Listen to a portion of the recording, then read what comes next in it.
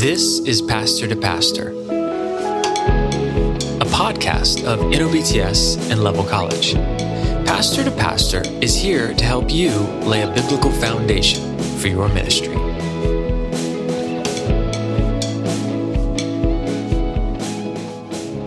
Well, hello and welcome back to our Pastor to Pastor podcast. I'm here as always with Adam Hughes. And Adam, I know last time in our podcast we talked about the issue of church discipline. We've been this semester thinking over this issue of what is the church, and that led us to the topic of church discipline. So we wanted to follow up with another topic related to that, which is maintaining the unity of the church. Now, actually, in a sense, church discipline helps us maintain the unity of the church. But at our church, we often talk about how we're pursuing unity and joy in Christ our King. So one of the things that the church should be is unified. So I think a lot of us probably have experiences with fights in the church and arguments and disagreements and all manner of different things. So I thought we would talk about today, if the Church Discipline podcast says we must divide over certain things, actually this podcast will maybe help us to think about how we don't have to divide over everything. Like there's actually things that shouldn't divide us and things that actually should bring us unity even though we have a diversity of opinion in the church. So as we think about that, one thought that just came to my mind was this issue of, are we dealing with a sin issue or a preference issue, right? So sometimes with sin issues, we're dealing with church discipline, but sometimes with preference issues, we're just dealing with things we should sort of agree to disagree on. So how do you think are some ways that we can think through this issue of, or are we dealing with sin or preference? What are some of the biblical texts that we might need to wrestle with there? Yeah, this is a really good question, and I think it's something worth delving into. First of all, just frame it like this for a moment. I think for those of us that are those that have been listening to us, probably have already figured out you and I have a very high view of God's Word, and we have a very high view of the church and all of those things, and we've not hidden that. And so perhaps maybe what they would hear is they would say, well, leading up to this podcast, people think, well, Charlie and Adam really have a very, very, very narrow scope of people that could actually be a member of a church with them, or a church they were pastoring, or a church they were part of. And I guess to some extent that is true, right? And we have spent a lot of time this semester and in this session of podcast saying, look, in some ways, who is in the church is a very narrow thing. But within that, you and I aren't saying that there are tertiary issues or secondary issues or some things that maybe people would interpret differently that doesn't immediately put somebody out. Mm-hmm. And maybe we've not communicated that enough, and I think it's important to do that. In some ways, I think our families that we're born into or that we're married into, in other words, our nuclear family, maybe this is a good picture of this. Now, to some extent, right, my kids that live under my home, they are limited in kind of the opinions and preferences they can express. But I would tell you, even with my family home, with me being the dad, does everyone on every issue think and say exactly the same thing I do about everything? Well, of course they don't. Well, does that mean as soon as they say something that's against what the standard formal position is, they're out? They're out of there. Well, of course that's not how we operate. So why would we operate that way within the church? Certainly if it's not something that's dangerous or sinful and all of those things. And I think that's what you're getting at here. So there is, and I think it's a distinction in Scripture. There is a distinction between, look, here are these sins that must be dealt with in the camp, right? That must be dealt with amongst the people of God. But then also there are individuals who make up the body that Christ has redeemed into the body that have some different perspectives. Maybe even, can I use the word convictions on some things, but those convictions aren't necessarily driven from objective places in Scripture that says you must also have this conviction as well. You ask about some passages. Maybe the ones that come to mind the most readily to me, maybe they're the most ready example, and there's probably better ones, but I think we talked about this on the Discipline podcast, there is the 1 Corinthians 5 issue, which is clearly a sin, it's a public sin, it's an ongoing sin, and within the same book, just 3 chapters later, there's a passage, Charlie, like 1 Corinthians 8, that talks about meat sacrificed to idols.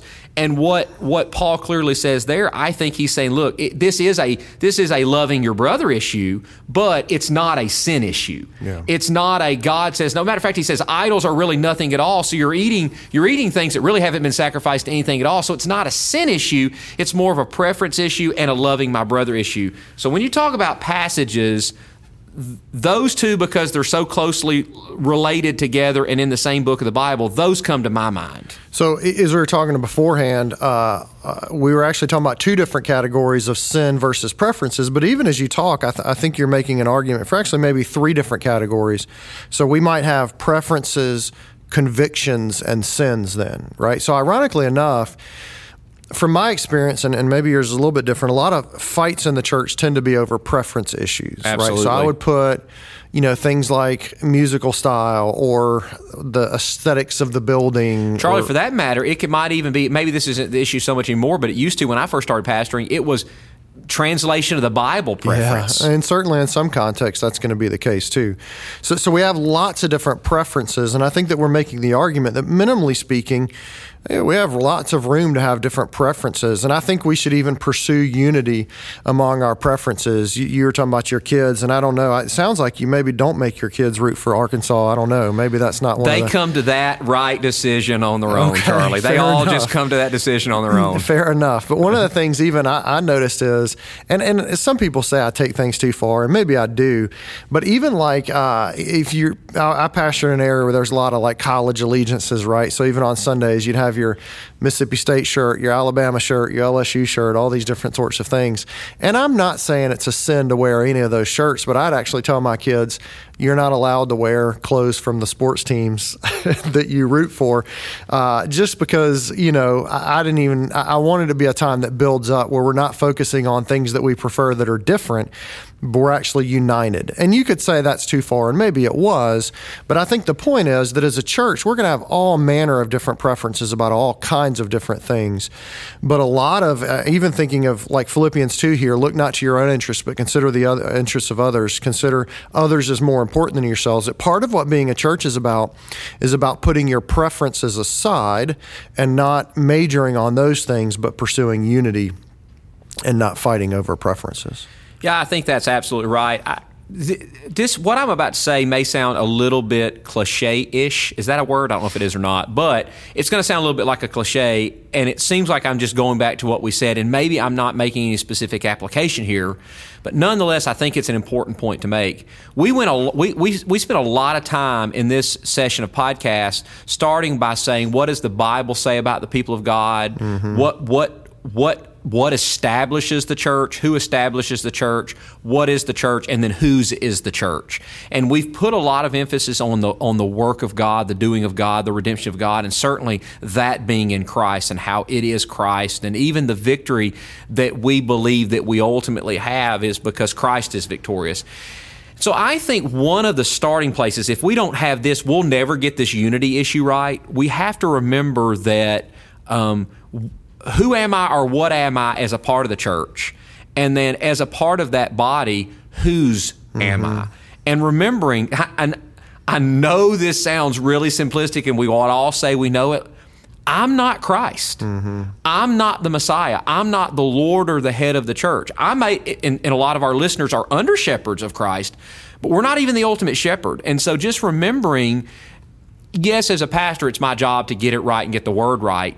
But as people, and even as the pastor sometimes, you don't have the franchise on what is the right preference in every single scenario. And approaching it that way and understanding that there are differences, I think goes a long way to foster this idea of unity. When we remember who we are in light of who He is and whose we are, I know that's cliche, Charlie, but I do think it matters in this conversation. Well, and I think it's to say that the job of a pastor is not to make the church like you. They're only to become like you insofar as you're pursuing Christ, right? So Paul would say, follow me as I follow Christ. And the point is, our job is not to make the church our church or to make the church look like us or to make the church think all the same things we think. Our job is to pursue Christ and then help the church become more like Christ. And that's a sobering reality as a pastor to realize sometimes I have preferences that I need to just get over and Right. not pursue, not press in on, because it is a matter of preference. I think we could talk about the preference thing all day. Well, and if you would, just two more things just Sure. very quickly, because I know we do need to move on, but I was thinking about a couple things that I think will help sometimes even people that are passionately on different sides of a preference issue.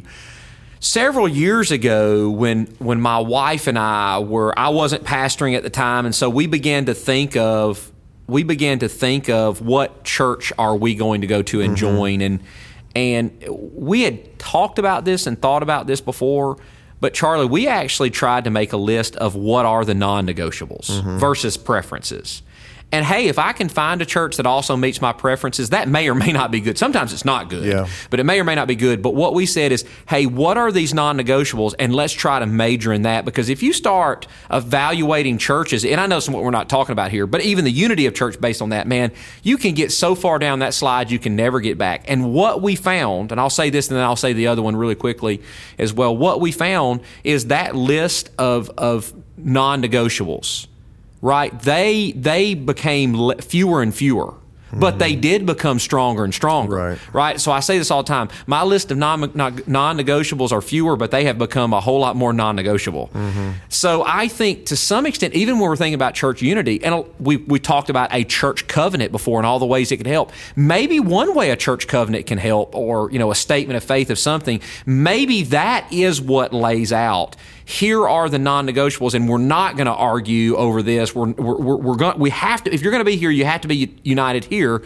But with everything else, there's some preferences, and there can be some unity within that diversity. The other thing I was going to say about preferences, I think sometimes, Charlie, we're actually afraid to passionately, yet graciously, calmly, and maybe I'm the worst person to talk about that, to actually be able to talk through our differences, knowing that whatever conclusions we come to, if it's not a first-tier issue, we're not going to let it divide. So I think we've become less inclined to talk with one another. Even our brothers and sisters maybe in the same church. We talk at one another. We talk to one another, but I don't know that we talk with one another.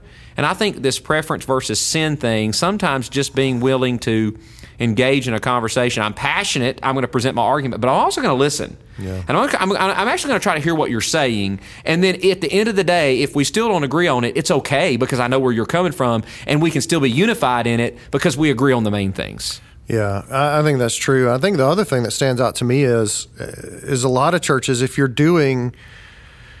trying to get people to come to your church based on their preferences, which quite frankly has been a lot of how we've done church it's church been growth. A lot of how we've done this over the last several decades is we appeal to a certain style of music, or whatever it is, where we're basically, our whole method of church growth is you're going to fit right in here, and we've got a group just like you that's exactly like you, that sort of thing, right? It's hard to get people in, I hate to keep going back to music, it's hard to get people in with a certain style of music and then say, now you need to die to yourself and not care about the style of music. Right. So I think even that's a challenge for pastors, and even leading in such a way where you make it clear to people, you're not leading in such a way to make this church your preference church, right? You're not leading in such a way to just do everything that's the way you want to do it, not out of biblical conviction, but out of preference. You're dying to yourself as well. And I think that's where a lot of churches go awry sometimes, is they build everything off of preferences of people. Well, that's not really enough to unite us for lots of different reasons, really. Preferences change. Matter of fact, the interesting thing, it's probably enough to divide us, but it's never enough to unite us. Yeah, no, that's fair. So I think there's even a word for pastors there over what we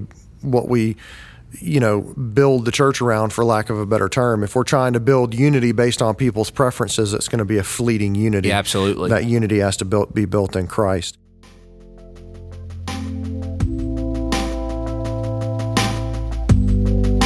At NOBTS and Level College, our mission is to prepare servants to walk with Christ, to proclaim His truth, and to fulfill His mission. If God's calling you to take your ministry a step further, let us help. Visit us at nobts.edu.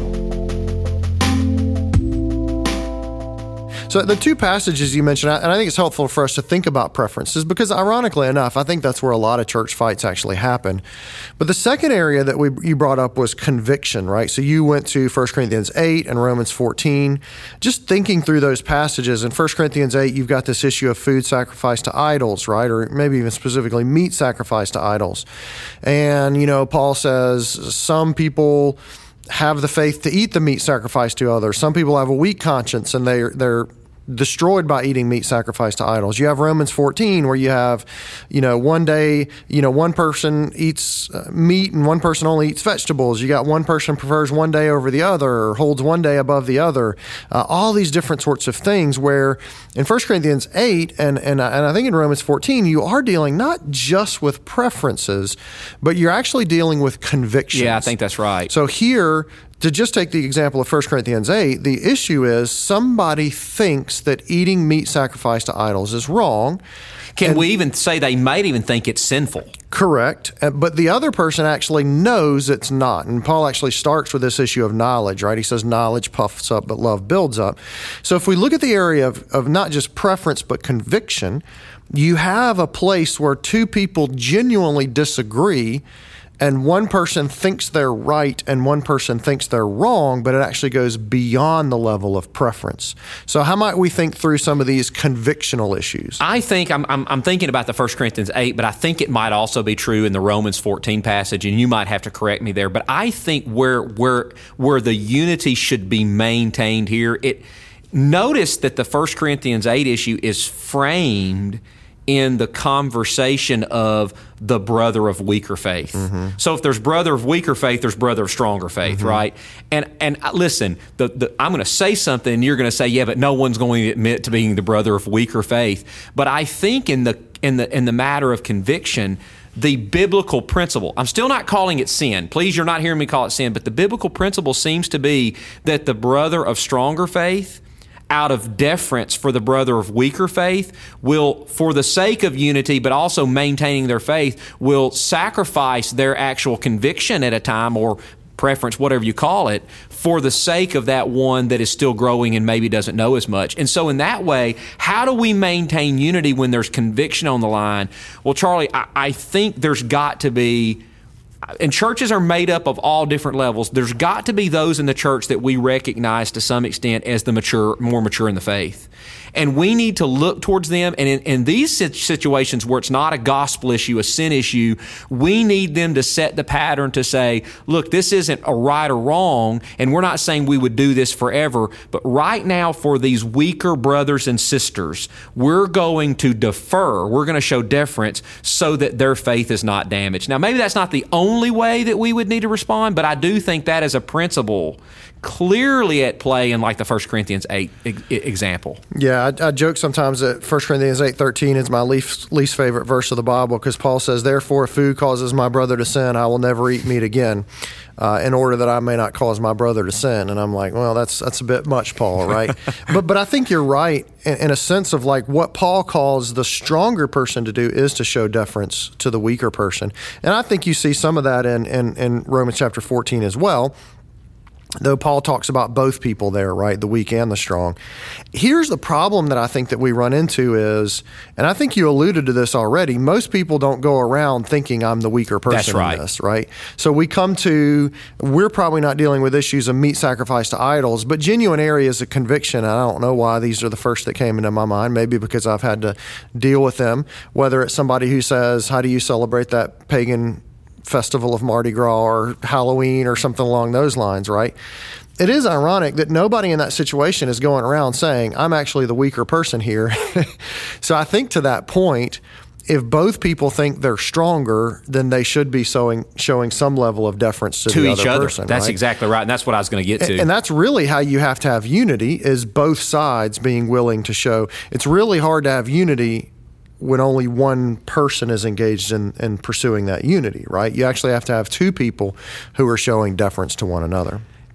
Several years ago, I think I remember who the pastor is that said this or wrote this, but just for the sake of not being wrong, I won't mention the name, but there was a pastor that was mentioning this idea of not just preferences, but convictions at times, but not sin or right or wrong. And he was mentioning going into elder meetings. And he says, I always go in, like, we've got this issue we need to deal with. There's a decision we need to make. And he said, I always fought against. I'll make my case. I'll do whatever. He said, but I always fought again, and I fought against and told myself, you don't have to get your way. And I would fight against not getting because the point wasn't getting my way. The point was biblically responding to the issue or biblically leading the church forward. And he said, so I would go in with these strong convictions of what that should be. And he said, but rarely did we come out with what I went in as my preference being what we decided, but I was always comfortable that what we did wasn't sinful and that it was honoring to the Lord. And he said that was the main thing. Well, isn't that the perspective that we should have, even if it's not elders meetings, just within the church, and how we deal with one another, how we talk to one another, and certainly how we have unity with one another? Yeah. Paul says in Romans 14:20, do not destroy for the sake of food. Do not destroy for the sake of food the work of God, right? There's a lot here, too, about just valuing the other person more than whatever, the meat, for example, in 1 Corinthians 8. So I think it is a lot about how we prioritize people as well. I think one of the bigger struggles for me here in practical ministry has been, I kind of default at this point to say, well, okay, then the weak people just get to run the church, right? Is that what ends up happening? And so I think there is a degree of wisdom to say a lot of this tends to be in interpersonal relationships, right? And so I do think what we can't do is just sort of shirk any pastoral responsibility and stop leading just because people are bucking back against us at every point. And I think that's just a really hard place for us to manage as pastors, where we are saying, I think you're exactly right, going into meetings saying, I'm not here to get my way. I'm not pastoring so I can get what I want. But at the same time, realizing, you mentioned this earlier, that there should be some of those who are recognized as strong, right? And honestly, if somebody is so much looking at the pastoral staff of the church and saying they're the weak ones in this situation, they probably really need to be rethinking through whether or not they need to be a part of that church, right? If they're not willing to submit in some sense to the leadership of the church. That's right. And I would even say to the larger body, if we recognize someone through a situation like this that there's weak, where our job as the church and church leadership is not to leave them weak. To me, that should be okay, then what needs to happen here is some instruction, discipleship, and mentor. Like, we're doing that anyway, but hopefully I go, wow, we need to give some more attention here, because, and maybe they're not ready to hear it right now, but at some point we need to be able to say to them, look, what you were thinking here is actually not a sin issue, and we need to spend some time with you because we don't want to leave you here. We want to see you grow and progress in Christ likeness. And you got to be careful how you say that. I understand that. But the other thing that I'm suggesting that it should do in this overall umbrella of unity is when we see the weaker brothers or sisters, and however we have to deal with them right there, it should be our antennas go up and we go, we can't leave them there. Yeah. Well, and I think part of the issue is that in all of these circumstances, so let's take, you brought up the issue of translations before, right? Well, this can actually fit into all of these different categories here, right? So, for example, it can just be a preference issue where, I like this translation, you like that translation, and nobody really cares, and it's not a big deal, that sort of thing.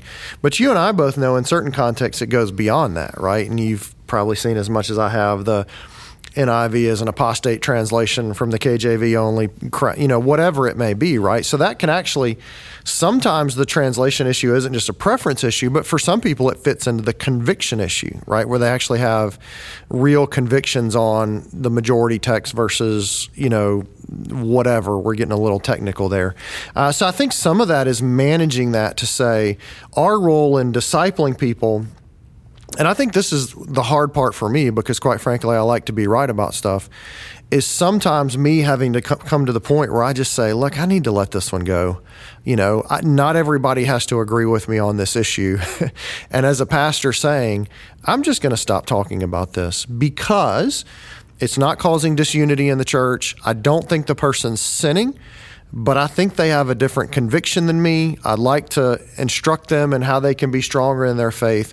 But ultimately, sometimes I think it comes down to us as pastors saying, this isn't worth arguing over. But Paul even says in the beginning of Romans chapter 14, he says, As for the one who is weak in the faith, welcome him, but not to quarrel over opinions, right? In other words, don't just welcome the weak person in so you can make an argument and try to convince them, but sometimes, no, welcome them not for the sake of argument, but welcome them as a brother.